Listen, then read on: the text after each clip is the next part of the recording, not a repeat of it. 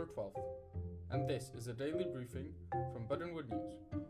Coming up, Uber CEO's emergency flight to London, and Elon Musk's sell-off of $5 billion worth of Tesla stock. First off, Pfizer and Moderna. In the midst of record revenue forecasts, progressive US Senator Elizabeth Warren has pushed drug makers to provide worldwide access to their vaccines.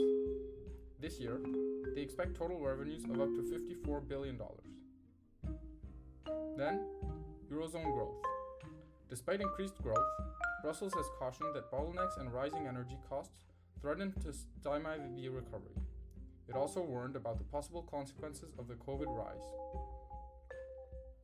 Alexander Lukashenko.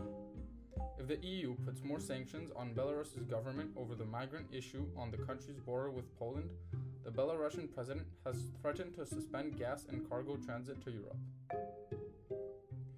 Uber CEO Dara Khrushchevsky went to London for 24 hours this week to address the company's driver deficit, which is expected to reach 20,000 by the holiday season.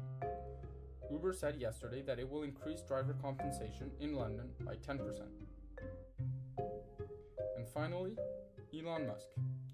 Elon Musk sold roughly $5 billion worth of Tesla stock in the first 3 days of this week, only days after offering to sell off 10% of his holding, worth $18 billion, if his Twitter followers voted for him to do so.